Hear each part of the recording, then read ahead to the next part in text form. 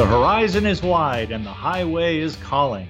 That means it's time for another episode of American Roads Trip Talk.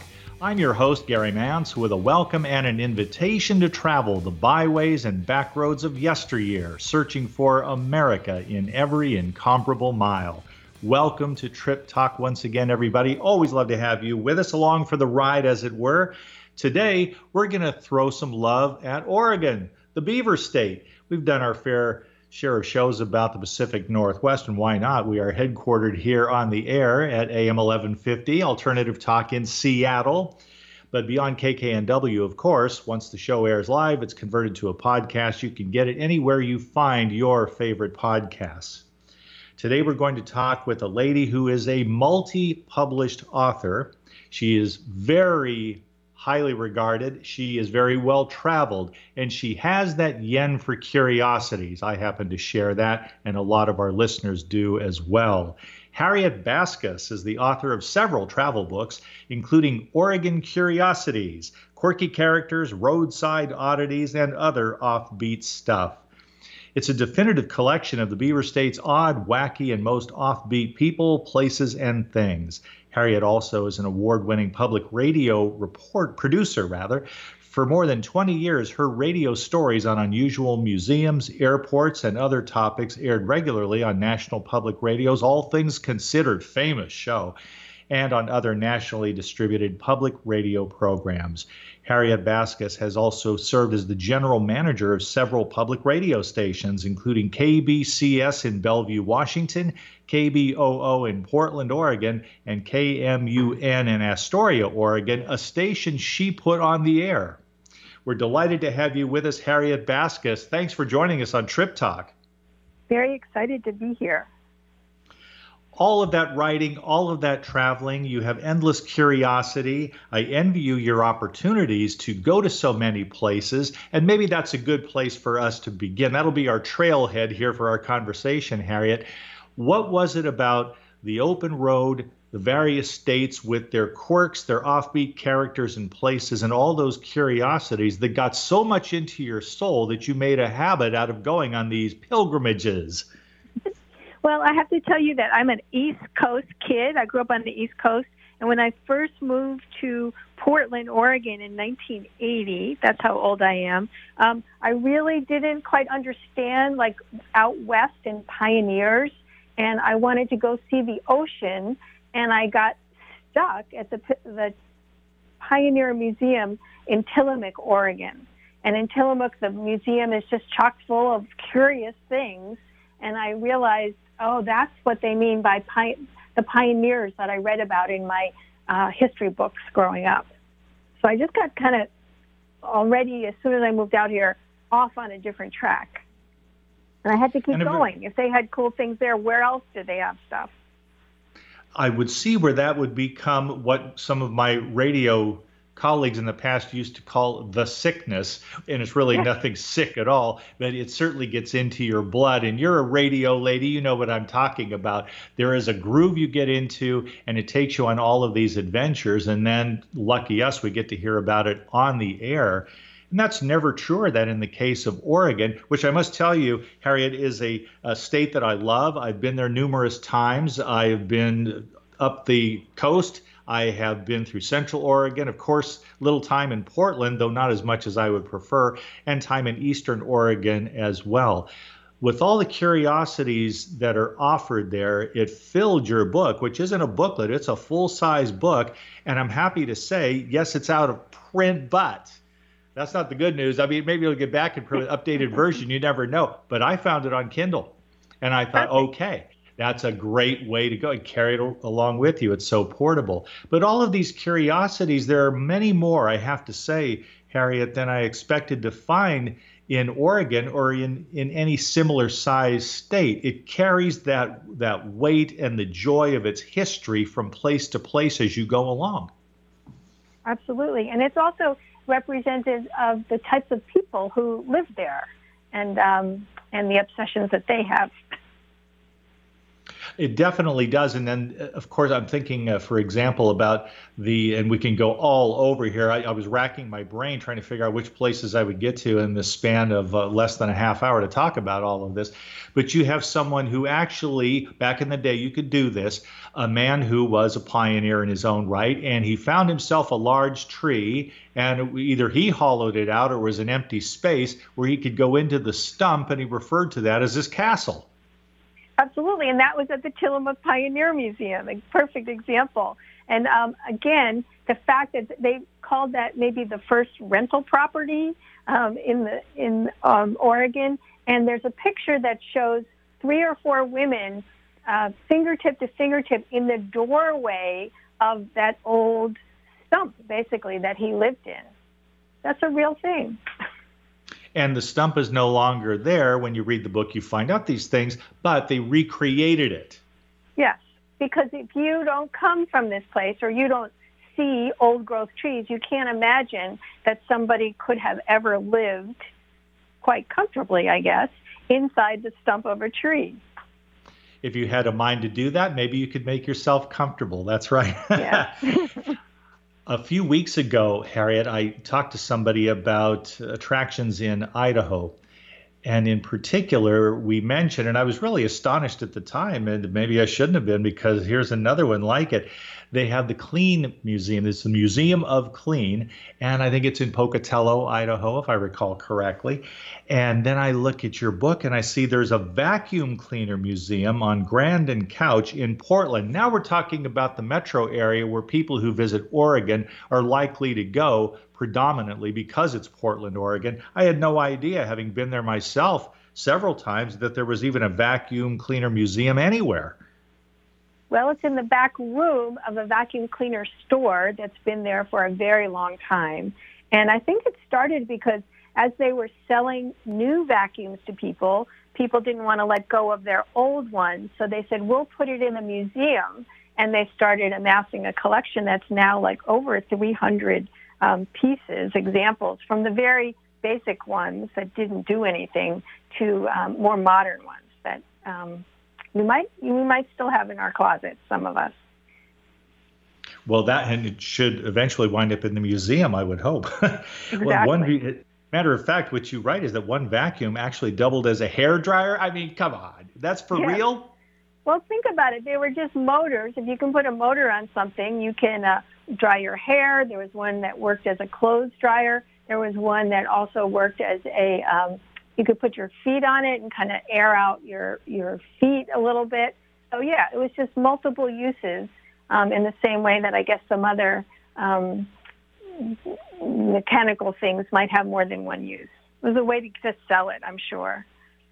And another one did double duty as a clothes dryer. That's amazing. That's worth a trip. Absolutely. These are the out of the way places. Otherwise, you'd be flying over them. But if you're in a car or a motorcycle or a bicycle and you get to these areas, you can check out some amazing places that are right there waiting to be discovered. For example, staying with Portland here, Harriet, people can go to almost 300 parks in the greater Portland area. Almost 300 parks, including the world's smallest park. Tell us about that. Okay, so that is called Mill Ends Park, and I think they renovated it a couple of years ago, but it's 2 feet in diameter, and it's on the median on a street that's like down by the waterfront there on the business side of Portland. And I think it started as a joke in the 1940s, and then the city actually adopted it in 1976 as made it an official park. And they did it on St. Patrick's Day because they thought, well, leprechauns might live in this tiny little park. So now they celebrate St. Patrick's Day there every year. And people get married there. People go and decorate it.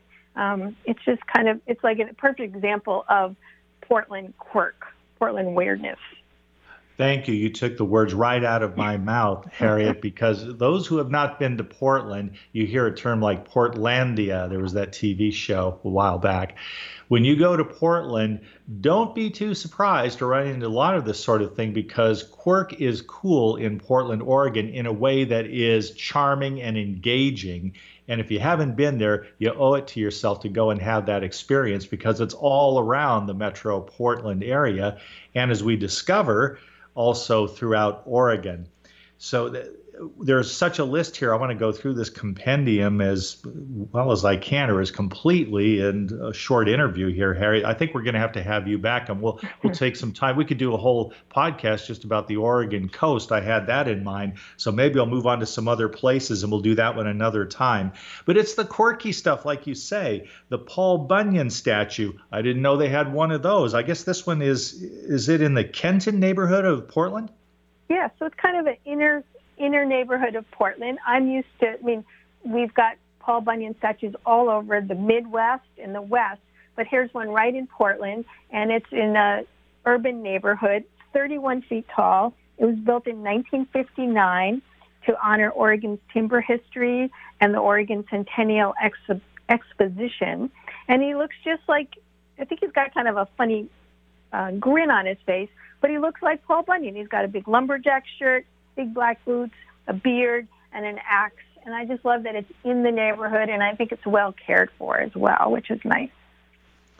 I would like to see that. Now, Paul Bunyan has an axe, but does he have an ox? Not that one, but other places that one. do. Yeah. Interesting. Well, that is amazing. 31 feet tall. In the greater Portland region, if you go, now I've been to the town of Hillsborough, lovely, and there's an agricultural, sort of an agrarian field there anyway, but they also have an airport. In Hillsborough, tell us about the Muffler Man, which I think if we're talking about the same thing, Harriet, the Muffler Man, there's more than one of them. It was a kind of style of architecture that was built for marketing purposes, if we are talking about the same critter. Yes. So there's a man in the 1960s who was a fan of the movie Harvey, which I think had something to do with a bunny. And he took an old muffler man that someone had brought in, a statue that was supposed to promote, I guess, a car place. And he was supposed to fix it, and they didn't want to pay his bill, so he kept it, and he put a bunny face on top of the Muffler Man statue, and it became, and it is, an attraction on the highway called Harvey the Bunny Man. And it's still there, 2,500 pounds worth of the Muffler Man statue. Yeah. They serve different commercial purposes, is what I understand about that, and it's a phenomenon in its own right, part of the roadside landscape of America. If you go to the town of Forest Grove, lovely little place, there is the world's tallest barber pole. What is it, 70 feet tall? It's 70 feet tall. It dates back to 1973. There's barbershop quartets are a thing, and they have conventions all around the country. And when it was I think it was in Portland, the local barbershop, the quartet fans wanted to outdo San Antonio's biggest barber pole, which was only 40 feet tall. So they made one that's 70 feet tall, and it's just still there. It's just you can go visit it. They didn't want to take it down, and it's something to go see when you go to Forest Grove. And that's a good reason for keeping it the local color, and it's a claim to fame, that's for sure. Exactly. You sent me some possible topics we could discuss. There's such a wealth of this. It's amazing. One place that apparently you haven't been to, and neither have I, but I definitely have it on my bucket list. I like the weird stuff. Things that get paranormal. Yes, it definitely captures my interest. In the Mount Hood region near Portland, I understand that maybe this is in recent years, they've put up a kind of Bigfoot museum. Yes, I think it's associated with a TV show where they hunt Bigfoot, but I haven't been there yet, and I'd really like to go. So it's the North American Bigfoot Center, and it's dedicated to Sasquatch searches, sightings, and I think they've got some quote-unquote evidence of Sasquatch having come through. So, that's part of our region, part of our Northwest history, and a lot of people really believe Sasquatch exists. So it's a great place probably to go see and be with your people. I love the Sasquatch lore so much that I would definitely like to visit there. Frankly, I'm on the fence about whether or not it actually exists, but the stories of Bigfoot, or prior to that Sasquatch, to use a Native American name, goes back so far that it is a deep history, and I find that compelling. It's also great if you go in and they have actual casts of the footprint. Yes, allegedly. That would just be an amazing thing. I know there's one in California. I've talked to the people who, and I haven't been there yet either. I got to get. I live in Florida, so I've got to get out west to see some of these things, Harriet. But I know they have one in the, I think, Santa Cruz area of California, and this sounds like it is akin to that. That's definitely worth seeing. A lot of our listeners would be excited by that. When you are traveling by road, now we're talking about a place where I have been and you have been, and there is a charm to it. There's a sense of patriotism as well, and it's just plain lovely. In the Wilsonville area, so that's a southern suburb, Wilsonville, you will, if you go to a roadside rest area, because that's where it's located, with an expansive lawn and you have the restrooms there, an information kiosk, nice parking lot, and then you have the Grove of the States. And I get nostalgic just thinking about it. If people are new to it, what is the Grove of the States? Well, it was, as you said, it was sort of patriotic. So in 1967, dates back to then, the National Association of Attorneys General were meeting in Portland, and they wanted to do something to commemorate that. So they made, in this rest stop, a grove of states, and they they planted a tree representing every state. And unfortunately, they didn't keep in mind that trees grow. And unfortunately, some trees that grow in other states don't grow in our climate. So over the years, some of the trees died, some of them got too big to be next to each other. And so over the years, it kind of got in disrepair, but they're working on restoring it and fixing it and replanting it. So it's really lovely, and it's the only one of its kind in our country. So it's kind of cool that it's there, and it's just in a rest stop. Unless you knew to go visit it, you might just go to the restroom and then go. So it's pretty cool roadside attraction, literally. Well, pardon the pun, but even if you don't have to go, you ought to go, because at this rest area, Grove of the States is unique, and it becomes a walking path. I mean, when you're walking past these trees, it's a little loop, and you go through it. It is a grove, after all. And then nearby, it's still the way it was when I was there about 12 or 13 years ago, you could see this expansive lawn. Maybe you're walking your dog. Maybe you just want to get a little exercise, stretch your legs. You can do that, and it's near the tree line, so that you have all of that Oregon greenery right there at a place where you wouldn't ordinarily expect to find something so attractive. But it's a beautiful place, and Oregon, in my opinion, has some of the best rest areas anyway. They're not all equal among the states. This I have discovered, but in Oregon, they put a lot of loving care into providing this for the traveling public. Perfect. And this is a great example of it, yeah. Best one I've found, that's for sure. If we were to be in the Hood River area, there is the Hood River County Historical Museum. Now, this is going to be interesting. If you're a reader of Harriet Baskas, you might be looking for this in the future. It might be in an article, it might be on the radio, but it turns out that Harriet has a really interesting obsession, and that is really, really old food. Tell us about that. Well, in going to a lot of museums, I started asking questions about what was in the back room of museums, and it turns out a lot of museums have things they don't show you, and some of that is food that people have kept and collected and brought to their local museum. And so at the Hood River County Historical Museum, right up front, they have in this tiny little glass jewelry box, a piece of wedding cake from a local couple from 1887.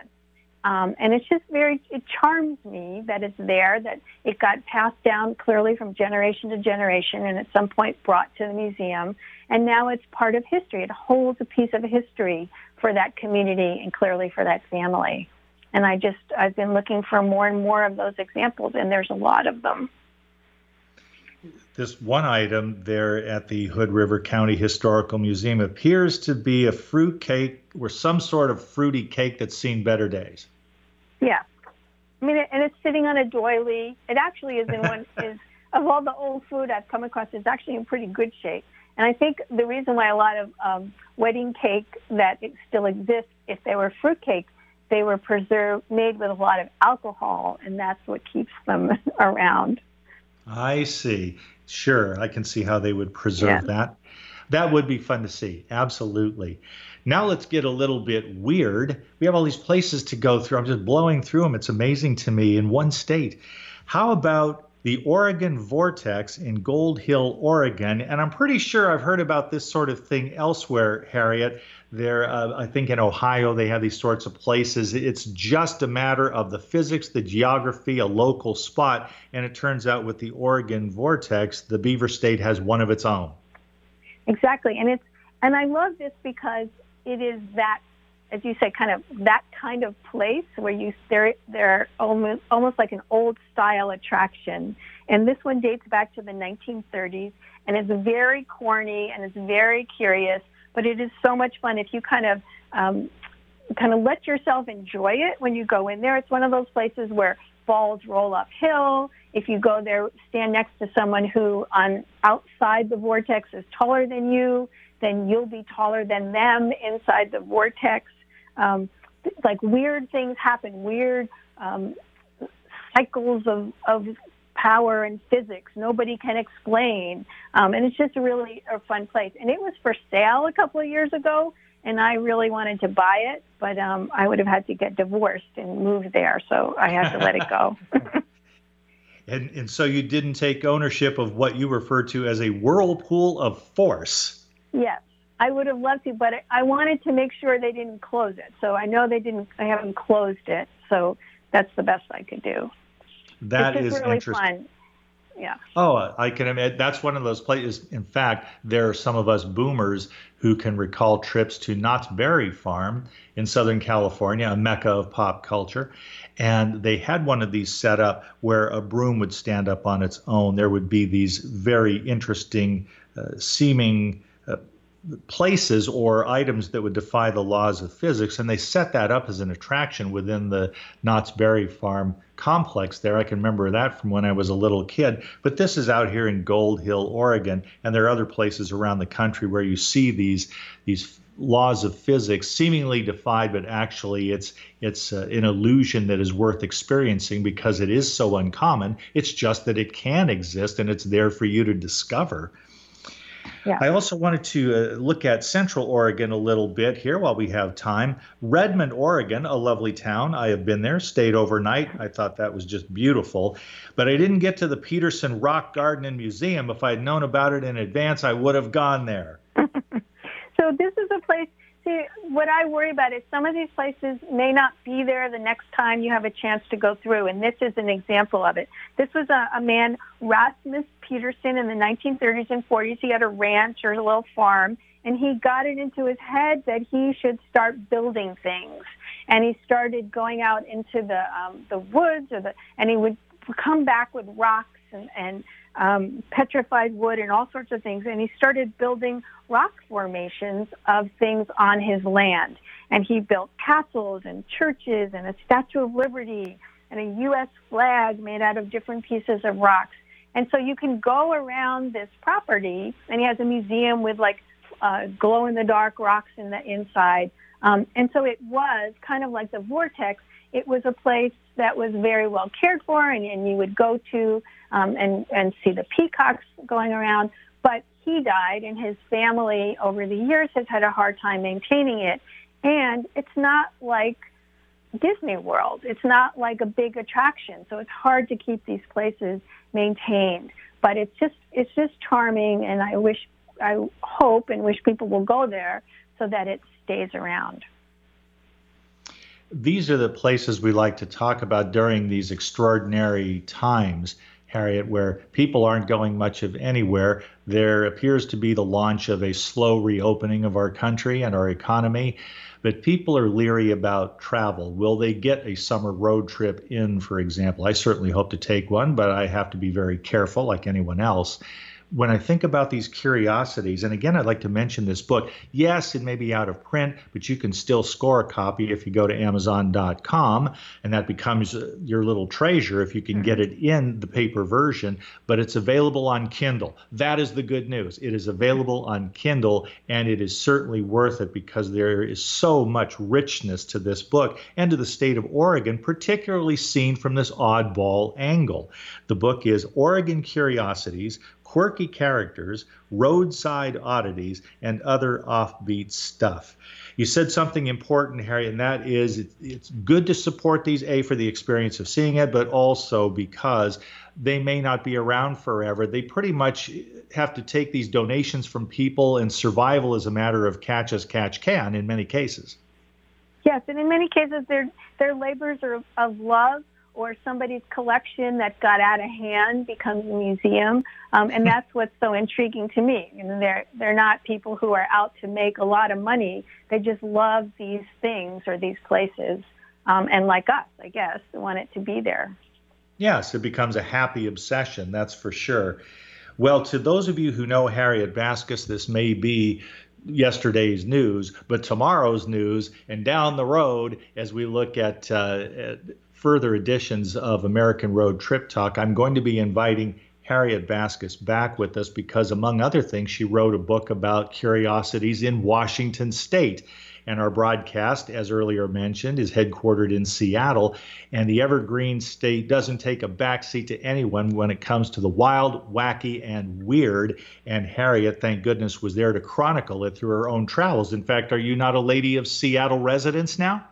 That's right. And as soon as I'm allowed out, I'm going back out to visit some of these places. That's what I'm yearning for from my time inside. And for a lot of millions and millions of us as well, you know, we're still leery, as we should be. We need to be cautious. But despite taking care, we also are fantasizing about the next road trip where we can get out and roam about the country. Harriet, I can't thank you enough for joining us, and I mean it. We definitely will have you back, and let's talk about Washington State curiosities next time. It would be a real pleasure. Great. A lot of fun. Thank you. And thank you, ladies and gentlemen, for tuning into American Road Trip Talk. Along with Thomas and Becky Repp, co-founders of American Road Magazine, we remind you to visit our website, AmericanRoadMagazine.com, to preview the current issue of American Road. Until next week, drive safely and dream well.